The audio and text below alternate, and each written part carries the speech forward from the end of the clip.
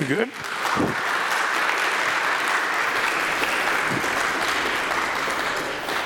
Thank you, Ruth and Jane. Was that part of your senior recital piece? Or will that be another time? See, I just looped her into playing again for us. We're thankful for the opportunity for people to share their gifts, minister, and point us in the direction of the source of all true beauty, the Lord God. I had a special thing I wanted to do right at the beginning here this morning. I'd like to proslambo each of you. In obedience to the scripture, I want to proslambo each of you.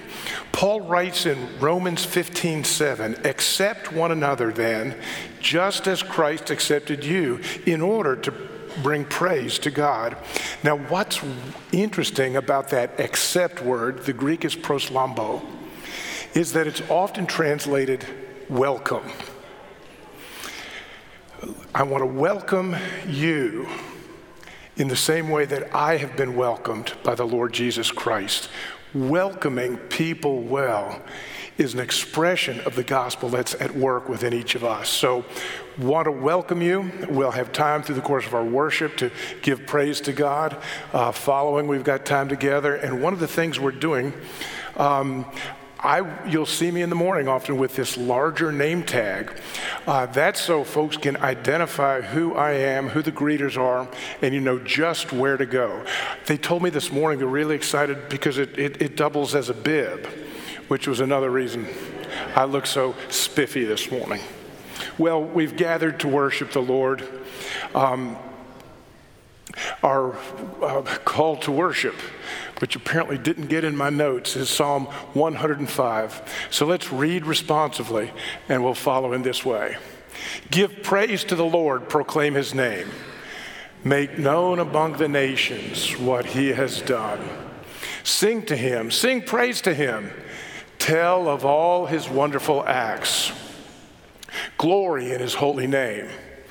Let the hearts of those who seek the Lord rejoice. Look to the Lord and his strength. Seek his face always. Remember the wonders that he has done, his miracles and the judgments he pronounced. This is the word of the Lord. The Lord be praised. Let us stand as you're able and sing hymn number 571. The words will be on the screen as well. Praise my soul, the King of heaven.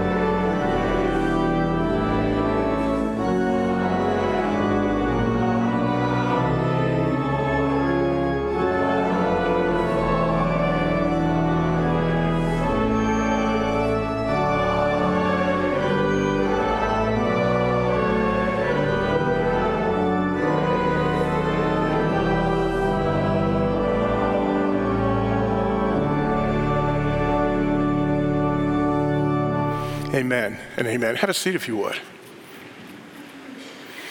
Well, again, I will proslagomao. Each of you, we welcome you in the grace of the Lord Jesus. Those of you who are on site, we've gathered here in Holland, Michigan, but by way of live stream and our recorded service, we welcome you, that you would have us in this moment, by that means join you where you are in your time. I'm thankful that the Holy Spirit can bind together across time and space the body of Christ and all that he brings together. We're gathered in that.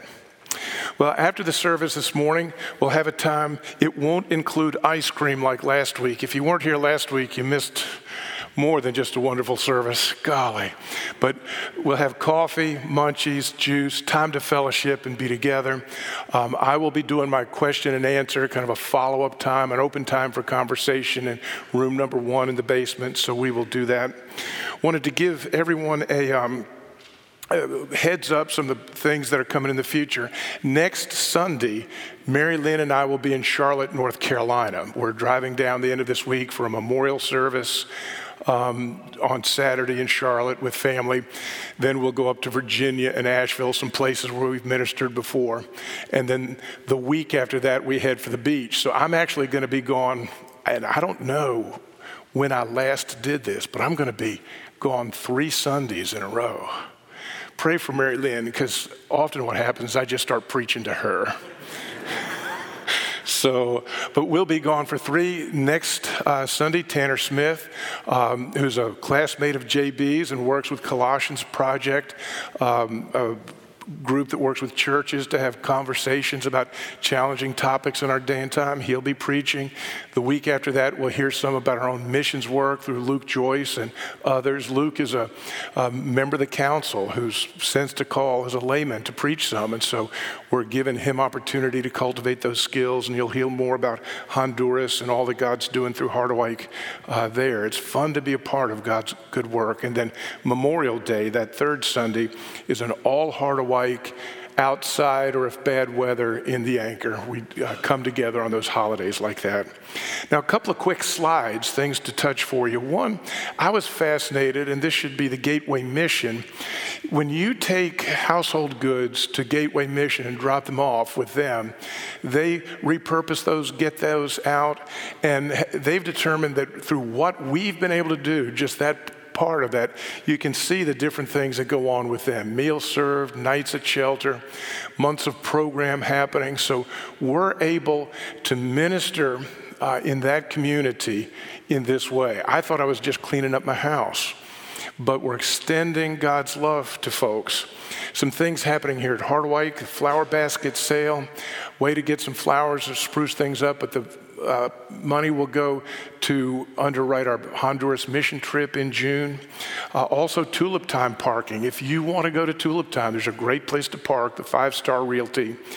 Anything you donate there, or I think they're even charging $10, that goes on to our Honduras mission trip. And finally, at the home of Joyce Cortman, an English tea, and when Mary Lynn did this at our home, we discovered we also had to have not only English tea for those who like that, but for all the Dutch people, we had coffee. It was funny, she did an English tea and served more cups of coffee. Say, we're in Holland now, aren't we? It's all good. So that's June 3rd at Joyce's home, Marvelous Garden sort of thing. So this is life together. I often think when we gather to worship, my goal is not simply to deliver an inspiring message. I try to do it, and sometimes we even get there. But more than anything, my goal is to take this hour and build community. We're part of a transnational, transhistorical move of God. We're one scene in a bigger movie. And we're bound together not by what we look like or what we do in the world, but we're bound together by what Jesus did on the cross for us and for all people. There's a faith that brings unity in the church. A faith in Jesus as he's made himself known. And so we try to touch that faith in its historic sense each Sunday with a question from the Heidelberg Catechism. And we're still working on question number 53 about the Holy Spirit. The question is this: what do you believe concerning this Holy Spirit? First, that the Spirit with the Father and the Son is eternal God. Second, that the Spirit is giving also to me, so that through true faith, he makes me share in Christ and all his benefits. He comforts me, and he will remain with me forever. Our next hymn, stand as you're able, is 754, Lord, speak to me that I may speak.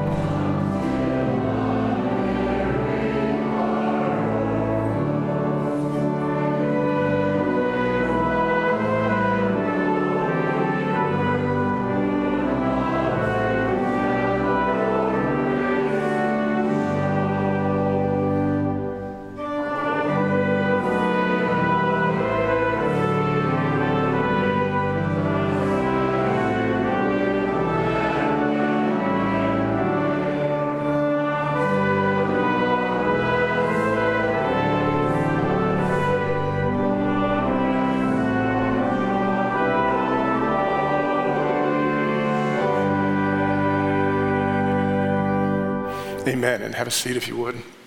Oh. Sorry, I didn't change that slide. You might have guessed that I'd be the one who's praying. In the course of my own prayer time, and I've shared this before, but I'll reiterate, I had a sense while praying the call to look around. This morning as I was praying, I looked around, a mall shooting. I had to look a little deeper, but I found that a police officer had been killed in Chicago last night as well. I look around, and what I've sensed the Spirit saying is that this is what it looks like when salt loses its saltiness. I'm very encouraged and excited in the midst of this heartache by the plans that are emerging for our summer series. Lord, teach us to pray. We're going to preach through the Lord's Prayer. And I've begun asking, and I invite you to ask this with me. Lord, teach us to pray. My prayer is that by September, all of us in celebration, all of us in fusion and watershed, that all of us will not simply have heard a number of good sermons on prayer, but that our hearts will be impacted, will connect with resources, will find other people, that all of us, by God's grace, by September, will be able to have taken one step forward in the life of prayer from wherever we are, because that may vary with each one of us. That's fine, that's good. But could you pray with me and set this goal one step forward? One step forward in the life of prayer, that God might renew in us his great work, and that having renewed that work in us, we might bring hope and life to the world in which we live. Let's turn to the Lord and pray. Father, we would pray. Teach us how to pray. I remember years ago working through the book by Dr. Andrew Murray, With Christ in the School of Prayer. And I began to realize, as so many pointed to that book and as he revealed there, that you are anxious to teach us to pray as we join you, Lord Jesus, whoever lives to make intercession, that right now as we kneel in our hearts to pray, that we were joining with you in what you're doing, making intercession for our world. Thank you that it's not in the repetition of words, but in the connecting of our hearts and minds, of abiding in you and your Spirit, cultivating your fruit in us, gifting us for service. So, Father, we pray, teach us to pray. Have your hand as we prepare this sermon series, and then as we hit summer schedules and the coming going, You work through all of that to help each of us take one step forward in the life of prayer. We do make intercession this day, Father. We pray for Hardaway Ministries and for all the things represented in going forth from our lives into your world with the good news. We pray for Pastor Aaron and for the Watershed community across the parking lot, for Pastor JB, who'll be sharing your word with the Fusion community just across the hallway, and for Pastor Florencio and Mission, that from right where I stand, the good news of Jesus will be made known in the Spanish language. For Pastor Darwin, who'll be across the bridge today, sharing in English, but with the Laotian church. Thank you that the good news of your gospel goes to all your people. I pray for New Heart Church in Muskegon, where I've been doing ministry as they hit a new season of life and sharing with them some during the week.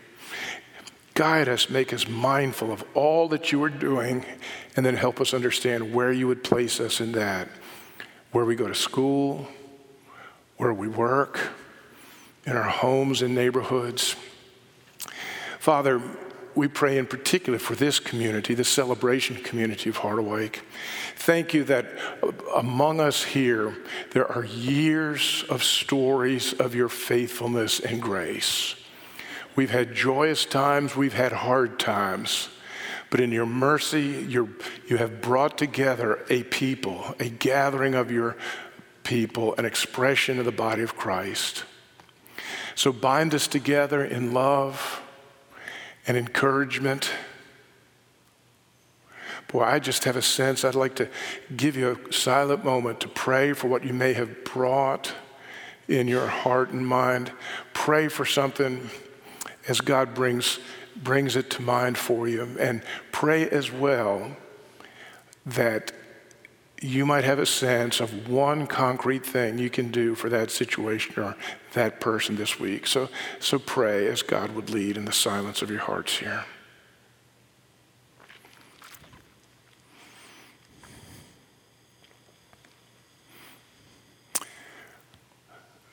Good Shepherd, thank you that the people that you brought to mind, the situations, that you would call us and empower us to bring whatever touch is appropriate, a phone call, cookies, a smile. Thank you that you use us, yes, Lord, even us, just as we sang. You teach us to pray for those in authority over us, for as sovereign God, you have divided your authority and delegated it into earthly institutions, always accountable to you. But in our cycle this week, we pray for local government and agencies, for Holland City and the governing boards and administrative boards there, for Park and Holland Townships, for Ottawa County, the local happenings and goings on in its various expressions. We pray for school boards and for the educating and training and encouraging of children in public schools and private schools and charter schools and home schools, virtual education, every form it takes. Father, this week I've had a particular heavy heart to pray for teachers and administrators, the folks boots on the ground in the buildings with students of all ages. Be an encouragement and a strengthening for them, even as I'm painfully aware that the children they work with, the young people they work with, are bringing challenges in their lives as never before. So we pray that as our instruments of ministry into those children's and young people's lives, we pray for them, that you would empower and encourage them. Father, another school we would pray for is in Honduras, the Abundant Life Christian School, and for Jake and Rachel Campan as they lead that school in that other country, in Honduras. Thank you that we're bound together, not only as family, but in the gospel. And so we ask that you extend this international mission outreach of Heart Awake and make it fruitful. Be with them in all that they do. Father, we thank you that for your children, you have opened a gateway through the Lord Jesus to come to you. and that Jesus himself taught us how to pray. And so hear our prayers as we use the words the Lord himself has taught us, saying this: Our Father, who art in heaven, hallowed be thy name. Thy kingdom come, thy will be done, on earth as it is in heaven. Give us this day our daily bread, and forgive us our debts as we forgive our debtors. And lead us not into temptation, but deliver us from evil. For thine is the kingdom, the power, and the glory forever. Amen. Amen. Now, I'm reminded, I see Miss Becky in the back. She'll wave if there's any kids. This is a time, I think, K through 3 downstairs. Any kids want to be dismissed and go with Miss Becky to stuff? There we go. Technology is fun when it works. Now's your time to be released, and head to that. For those of us staying here, which looks like all of us, I want to read the closing part of our scripture. We've been reading for 31 weeks now from this edited version of the Bible. It's kind of reduced some of the repetitive and additional material.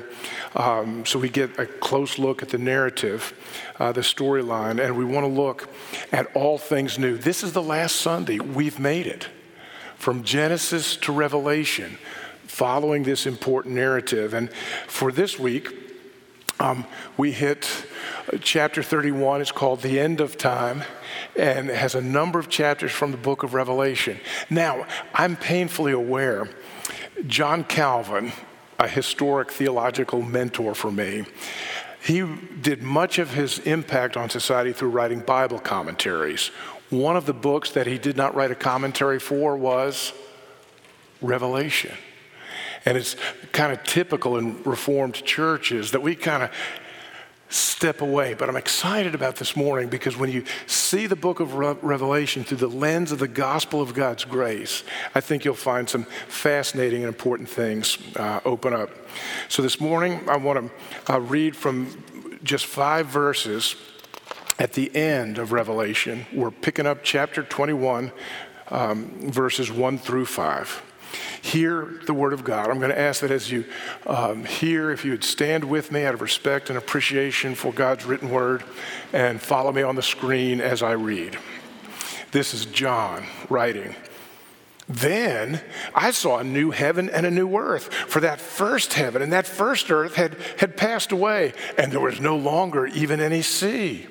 I saw the holy city, the new Jerusalem, coming down out of heaven from God, prepared as a bride, beautifully dressed for her husband. And I heard a loud voice from the throne saying, "Look, God's dwelling place is now among the people, and he will dwell with them. They will be his people, and God himself will be with them and be their God. He himself will wipe away every tear from their eyes. There will be no more death or mourning or crying or pain, for that old order of things has passed away." He who was seated on the throne said, "I am making everything new." Then he said, "Write this down, for these words are trustworthy and true." This is the word of the Lord. Thanks be to God. Have a seat and we'll pray. O Lord, our God and Father, what a day that must have been on the Isle of Patmos, where John, an aged and imprisoned man, sought you in prayer, and a moment was in the Spirit. In the Spirit, he saw and heard things in a transcendent encounter beyond our ability to simply grasp in the physical. But there, he saw the revelation of Jesus. Then he carefully wrote down what he saw and he heard. And your church quickly recognized this as the last word of the long and great story from Genesis to Revelation. Thank you for the way that you've condescended to speak into human language through prophets and apostles and historians and leaders and poets and all sorts of folks. Thank you for the way you've preserved these texts across centuries. And now, by your grace, we can, as it were, unroll the scroll, read, translate, ponder, pray. Thank you that you so desire to be with and love your people, that you have made yourself known in this way. We give you thanks. And we ask too, Lord, that you be present this day. Guard your people from my own brokenness and confusion, and be present that we might hear your marvelous word. For we pray in the mighty name of Jesus, and all of God's people said together, amen and amen. Well, as I thought about the book of Revelation, as I read through the larger context and passages, and as I began to think about, I typically read through the Bible, Genesis to Revelation, once a year. So I've probably read through Revelation 40 or 50 times in my life. That's beginning to, number seems real big all of a sudden. But as I've thought about Revelation, and particularly in light of the whole Bible, I wanted to call this morning immeasurably more than all we ask or imagine. As never before, I saw the book of Revelation as an answer to God's prayer, and we'll end with that. But it's about immeasurably more than all that we could ask or imagine. That's what was made known to John in that. Let's start as we think about this by looking at what I want to call the grand narrative. Part of our conviction as we've preached through the entire scripture in this way is that there's an important thread that goes from Genesis to Revelation. Jesus said it's all about him, and so because he's Jesus, I take his word as authority, and I'm going to try to see Genesis, Exodus, Leviticus, every book in the Bible as they point or grow out of him. When we look at the very beginning, we see Genesis 1 and 2. When things started, they were good. God created and said, it is good. Indeed, at the end, he said, it is very good. Genesis 1:31. And there's been moments that I wish the whole story ended right there. But it didn't. Chapter 3, something breaks. And we remember that story, Adam and Eve in this idyllic setting in the garden. There's a temptation, there's a choice to step away from God's intention, to live for themselves, and there's consequences. We call it the fall. We refer to this idea that all are broken. So it started good, but then something happened. And brokenness, sin is the classical word used, entered into human reality and existence. I want to tell you something. I still believe in all of that because I believe the Bible teaches it. But I've been listening to people as I interact with them. And I'm beginning to realize that when I say broken, many people in our time and setting hear something different than I mean. And because I want to communicate clearly, I want to make real clear, at least here, that when I use this word broken, I do not, nor does the Bible even infer that a synonym for that word broken is worthless. I may be broken, but I am not worthless. I am not a person of no value. Now, we are Americans. We're here. And what do Americans do when something is broken? You throw it out. You get a new one. Get on Amazon. We can replace that. Not a problem.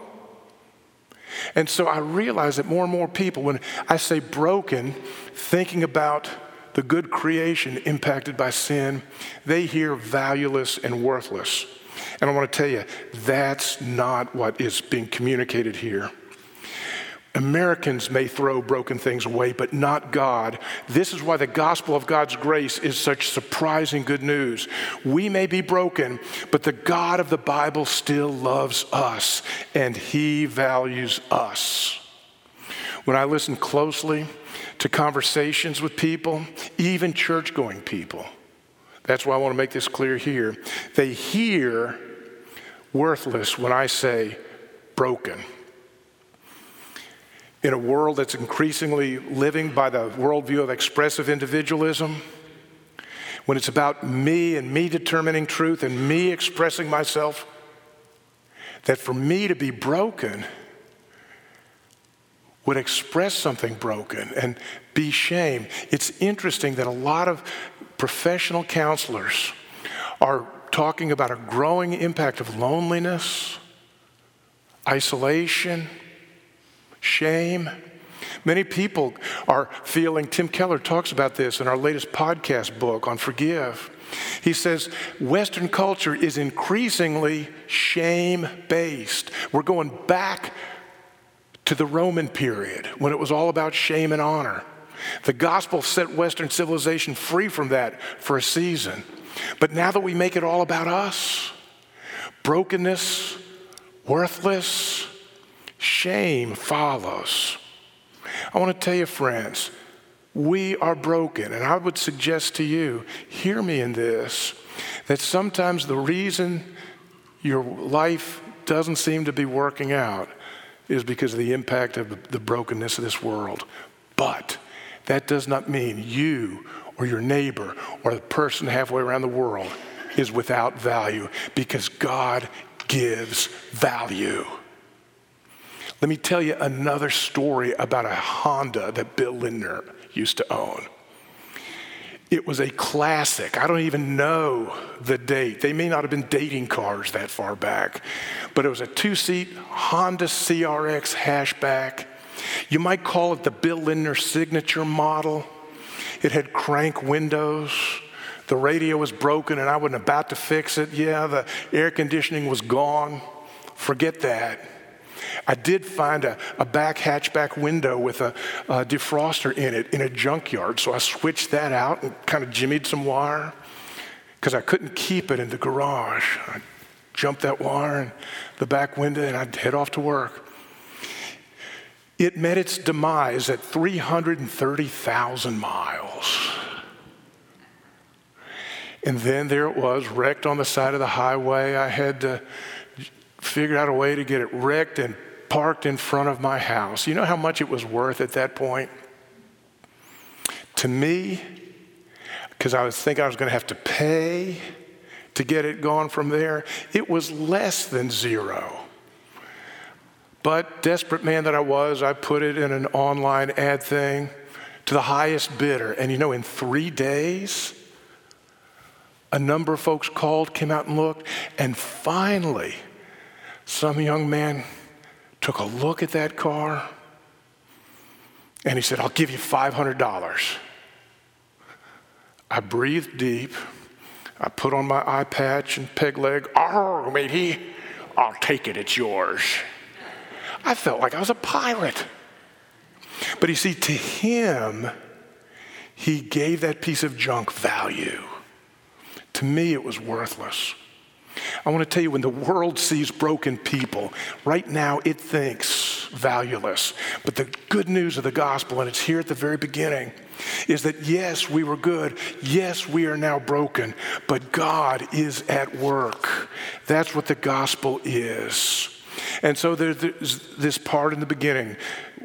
Chapters 1 and 2, it started good. Chapter 3, the good gets broken. And then in the middle, the broken gets fixed by. And that's where I started. But you know, yesterday while meditating and praying through the sermon, I realized it didn't get fixed. I got up this morning and looked at the headlines and realized, you know, you're right. It did not get fixed. What happens in the middle is not that everything gets perfected, but that everything gets ransomed and rescued. So 3 chapters in, it's good and it's broken. And then there's the story of God himself giving value by ransoming and rescuing. And that takes up, about 1,184 chapters. It's done poetically, it's done in history, it's done prophetically, it's done recording the life of Jesus and the life of the early church, it's done in epistles, but it's all about the great story of what it means when God himself enters into a world that was good but is now broken and says, "I'll pay the price, I'll ransom it, and then I'll rescue it." That's what all that is in the middle. And now we come to the end and we hear this ringing declaration of God That because of what Jesus did on the cross for me and for you and for all humanity, he will make all things new. Imagine that. All things new. There will be no more death or mourning. Did you hear that in the scripture this morning? There will be like something we've never seen. It's like a city coming down out of heaven. It's dressed like a bride. Don't ask me how you get a city to dress like a bride. He's looking beyond himself. And that's what I want to do. I'm going to go back and read through chapter 1 of Revelation and kind of comment as we go. You'll see this in the sermon outline, and I'll give you reference to more things that I'll be able to spend time on. The first thing we read, and I'll start Revelation chapter 1, verse 1.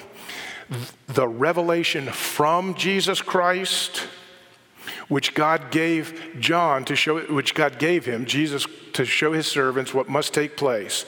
He made it known by sending his angel to his servant John, who testifies. John testifies to everything he saw.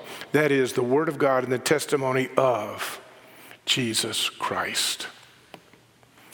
The book of Revelation is singular because it's a single revelation of one thing, Jesus Christ. When you begin to make revelation about a number of things or about additional things, you'll begin to lose focus.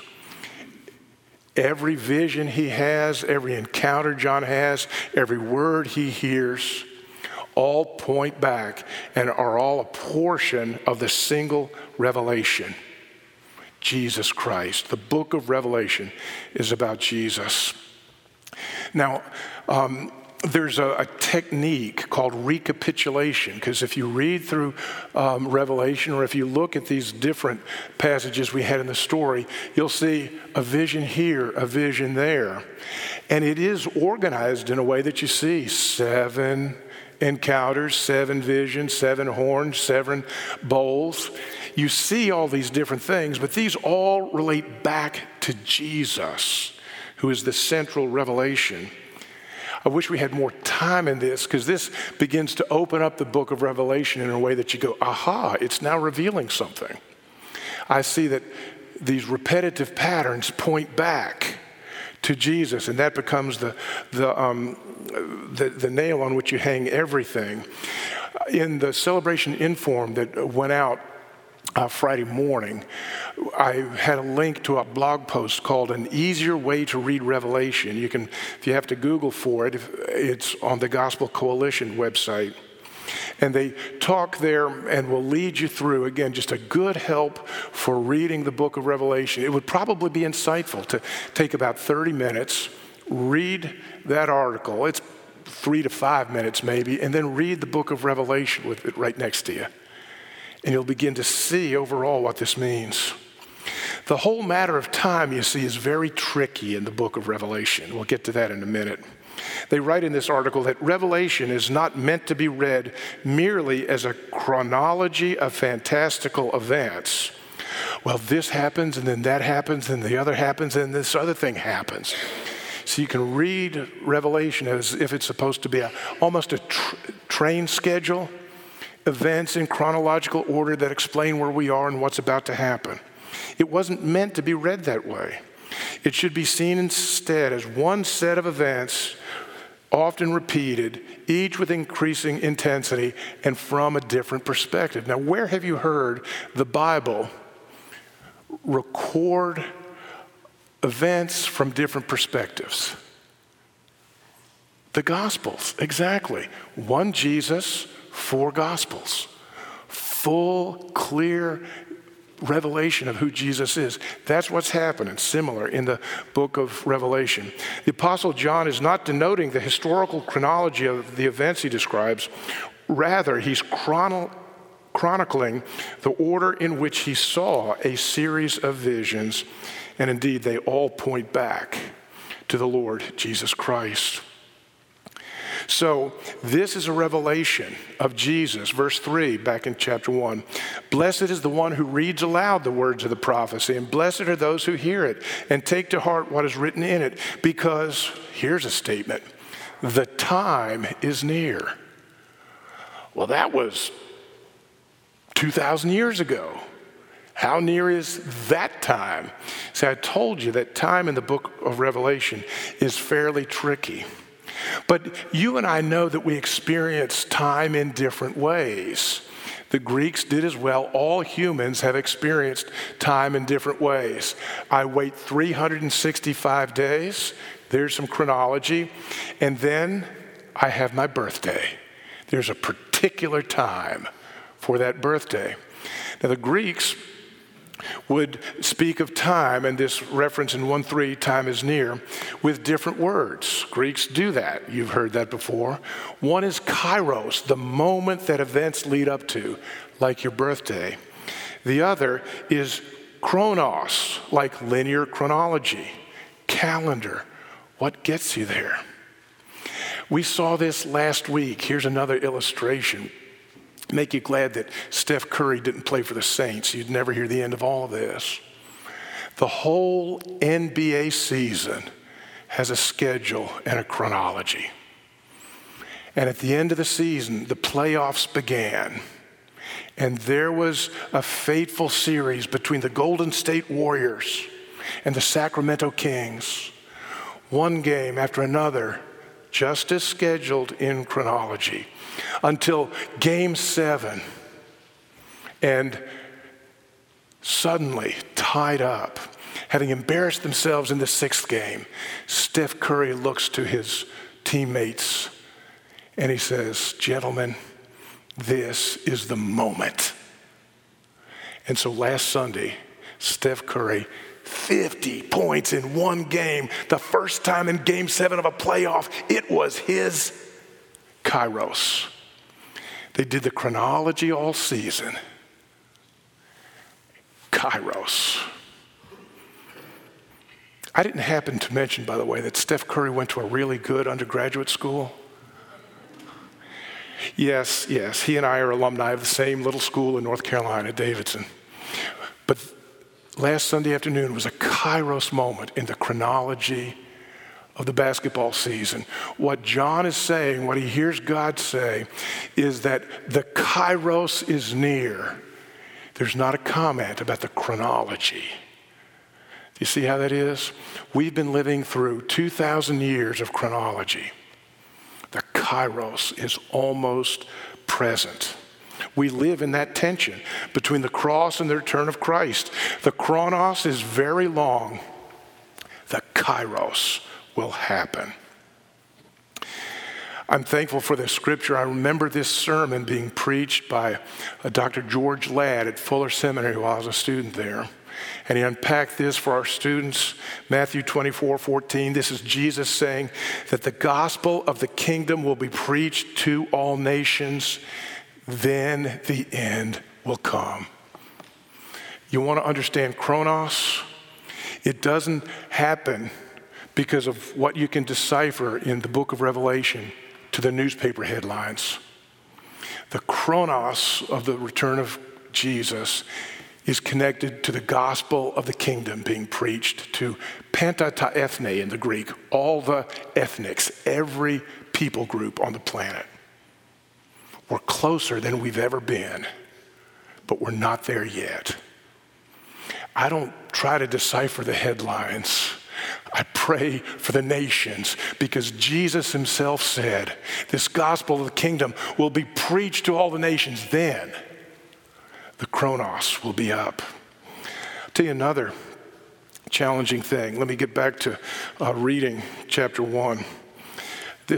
Chapter 1, verse 4 goes, John, to the 7 churches in the province of Asia, grace and peace to you from him who is and who was and who is to come, and from the 7 spirits before his throne, then from Jesus Christ, who is the faithful witness, the firstborn from the dead, and the ruler of the kings of the nations. To him who loves us and has freed us from our sins by his blood. Let me read that again. To him who agapes us. That's the love. A love that acts in our best interest. And it has freed us from our sins by his blood. There's the ransom and the rescue. See, it's about Jesus. He goes on, I'll jump down to verse 9. He says, I, John, your brother and companion in the suffering and the kingdom and the patient endurance that are ours in Jesus. It's a hard thing to hear, but friends, the kairos is near, but in this chronos, suffering will continue. In this chronos, there will continue to be death. Death will be a part of our life until Jesus returns. There will be suffering. We will get hard diagnoses. We will see economies collapse. We will see people persecute the church. All these things are happening. Suffering will continue, but in this we will not be alone. And we will have a greater hope. Now, if we had a class, I would dig into this a little differently and in more. There's a particular theory about how the Bible was written. And when people read the Bible in light of this theory, they come up with a number of different ideas. It's a theory called dispensationalism. The history of it is interesting. It started in England in the 19th century. And there's a particular doctrine that's at the heart of that I would just as a pastor, don't have to agree with me. If you want to hear me out more on this, I'll buy coffee. But part of this dispensational theory is the idea of what's called a secret rapture of the church. That there will come a moment when everything's about to get really bad. But don't worry, because the church, God's believers, will be lifted out of the difficulty. There'll be a nice time in heaven while there's an awful time on earth, and then we come back. Try preaching that in China. Try preaching that in the Ukraine. It might work in the Midwest or the southern part of the United States. But you don't find it in the Bible. I consider this, friends. I think suffering is going to continue in the meantime, in the chronos we are in, and that God's grace will lead us through whatever it is we face, not out of. I blogged once. I didn't put it up again, but I blogged once on, here's hoping we leave behind the series Left Behind. It was Bill's attempt at bad humor. Please don't plan on getting raptured out of difficult times. But hear me about a God who is great enough to get you through whatever they may be. Now, don't have to believe me. And if we come up onto hard times and this secret rapture of the church happens, you can look over at me and I'll go, glad I was wrong. But if you encounter suffering, let's get together. I have nothing else to say besides let me walk with you through this. God's grace is big enough. You're not alone. I'm here. You see that? I think you see suffering through the book of Revelation. And I think these things that kind of hide that from us are problematic. John goes on to write, on the Lord's day I was in the Spirit, and I heard behind me a loud voice like a trumpet in the Spirit. Whoa. This is a particularly unique Greek phrase. It's used 12 times in the New Testament. It's fascinating to dig into it and see 4 times in Revelation. And it really speaks to a state of being. I was like this, but then for a time I was in the Spirit. I was in my library, and then I was in the Spirit. You see, it's a change of being. It's a vision, really, of transcendence. I come back to this theme. It's more than just imminent frame. What's happening to John here cannot be explained by psychology or economics or social forces. There's something from outside the system that changes John's state of being for a period of time. He's in the Spirit. He sees, he hears, he writes, he records. He brings that back with him into our frame. You see, if we could, and I say this from time to time, get in Doc Brown's DeLorean, a time traveler, and bring some medical equipment to the Isle of Patmos in about 90 AD, and if we could put a brain scan on John during this, we could analyze what's happening in his brain, but we wouldn't understand in the spirit. See what I'm saying? The brain scan would show you, in terms of medical technology, what's going on. But what John is recording is something from outside the system that impacts. I've always wondered, what would a heart monitor look like on the body of Jesus in the tomb at the moment of the resurrection? Whoa. I don't know. I'm sure it would have registered something. But you cannot explain the resurrection as nothing more than a change of heartbeat. There's something transcendent. And I want you to be clear in your understanding that this is different than just meeting God the Spirit. We may encounter transcendence in our life and body, but there's more going on here. We need to remember in this day and time when there's so much confusion, and this is just a little parenthetical statement, a little aside, but it's important, friends. The Spirit of God is God the Spirit and a spiritual person. That is to say, with will, that can communicate, that has purpose. Some things that the Spirit is and some things the Spirit is not. The Spirit of God is not simply an impersonal power. The Spirit of God is God himself. So many people picture the Spirit of God as almost like energy, electricity, force. And so if the Spirit is a force, what do you want to do with the Spirit? You want to use it. And so you get Oprah Winfrey's 20-sentence manifestation script, and you manifest with the Spirit's power what you want. See, that's what happens when the Spirit is no more than a force. When the Spirit is a person, you want to get to know the Spirit. You want to obey the Spirit. You want to follow the Spirit. We need to be so clear about this, folks.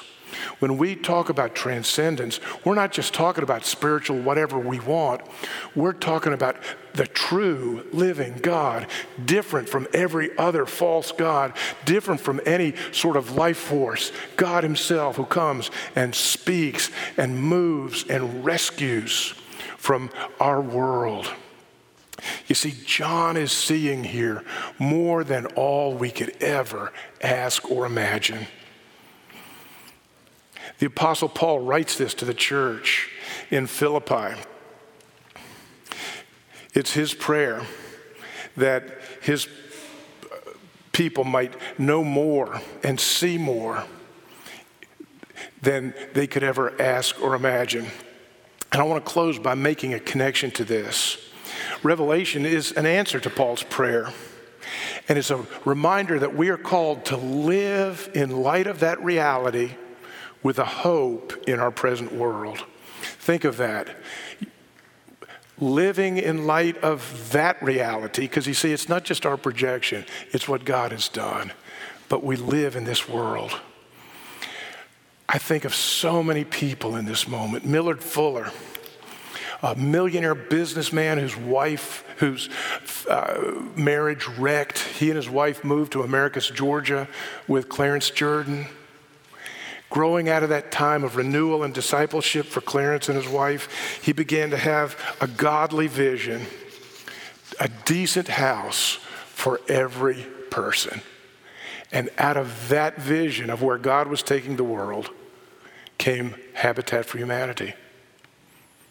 Dr. Martin Luther King, I have a dream. That's because Dr. King was a believing Christian, a pastor. And he had seen and understood where God was taking the world, and that was his dream. This was not wish projection. Oh, if only I could. This was not Oprah's manifestation. This was a living today in light of that which is to come, a hope that is to come. Not just settling the score of injustice in this world, but a deep vision of reconciliation in the hope of what God had promised. Wholeness, shalom. Friends, I often think we live with a lack of imagination. Many times the political world gives me two options. I'm either this or I'm that. More and more, you know what I'm sensing? Is that the gospel is calling me to something different that doesn't fit either.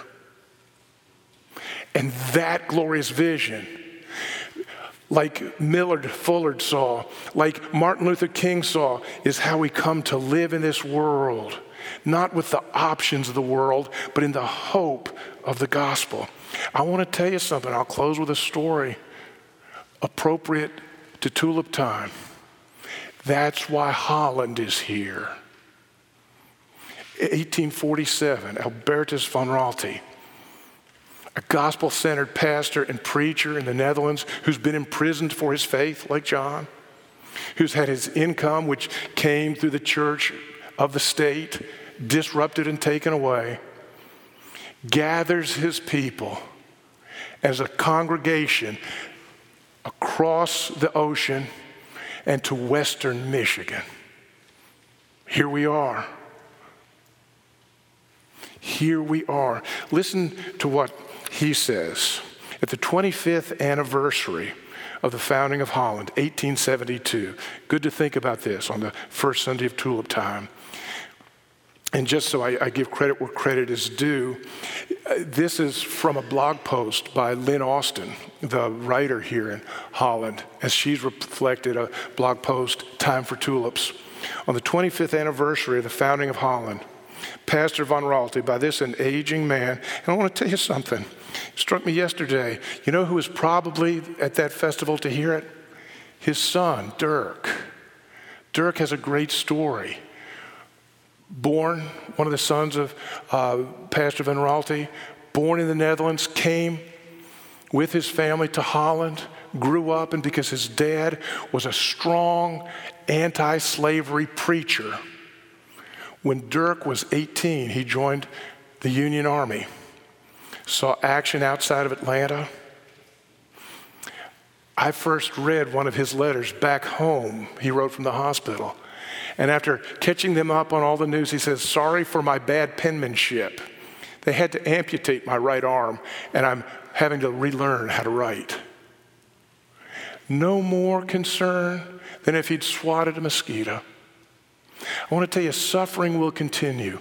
Dirk may well have been in the congregation when Albertus looked to them and he said, Beloved who follow us in the inheritance, that's us. 150 years or more later. We give it over to you with joy. Thank you, Pastor.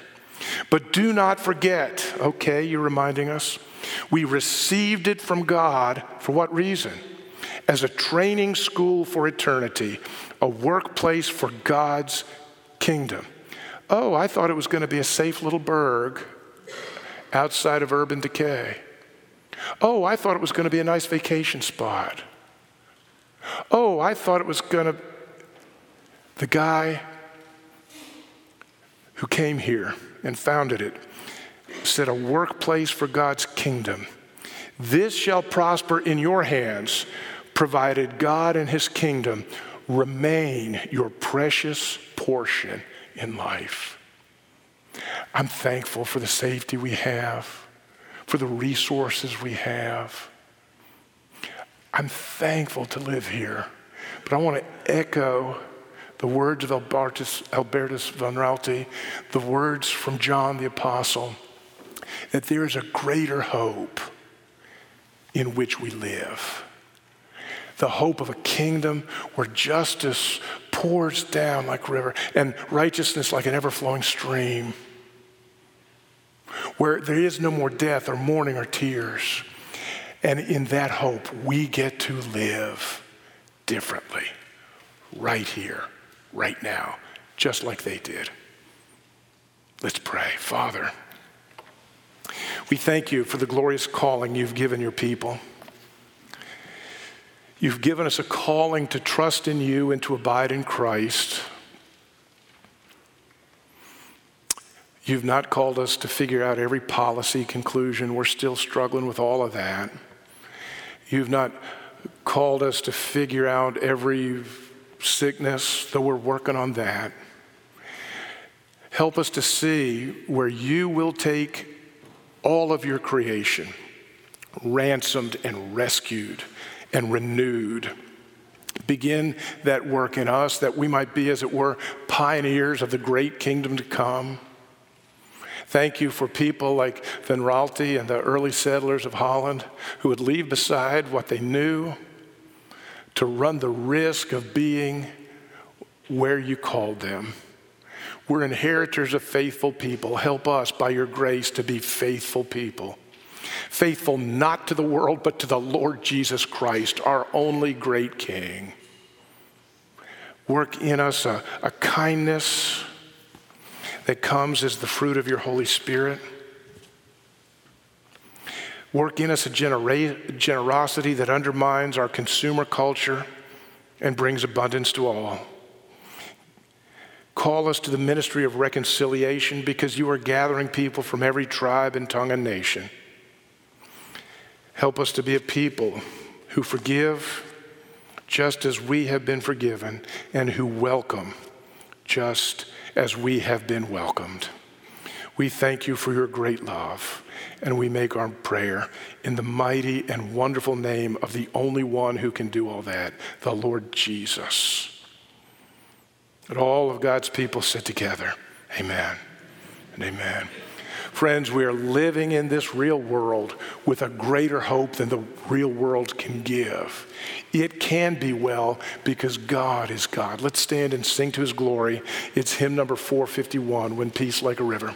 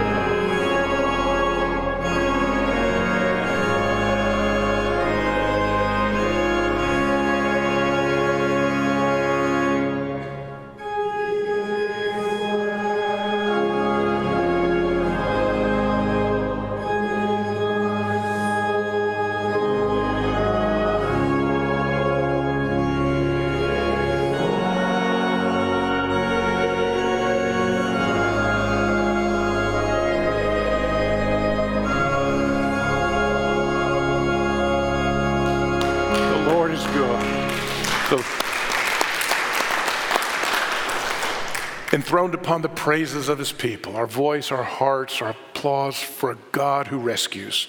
And now, friends, this benediction that I think is Paul's prayer that the book of Revelation answers. Now to him who's able to do immeasurably more than all we ask or imagine, according to his power that is at work within us. To him be the glory in the church and in Christ Jesus throughout all generations, forever and ever. Amen? Amen. And amen.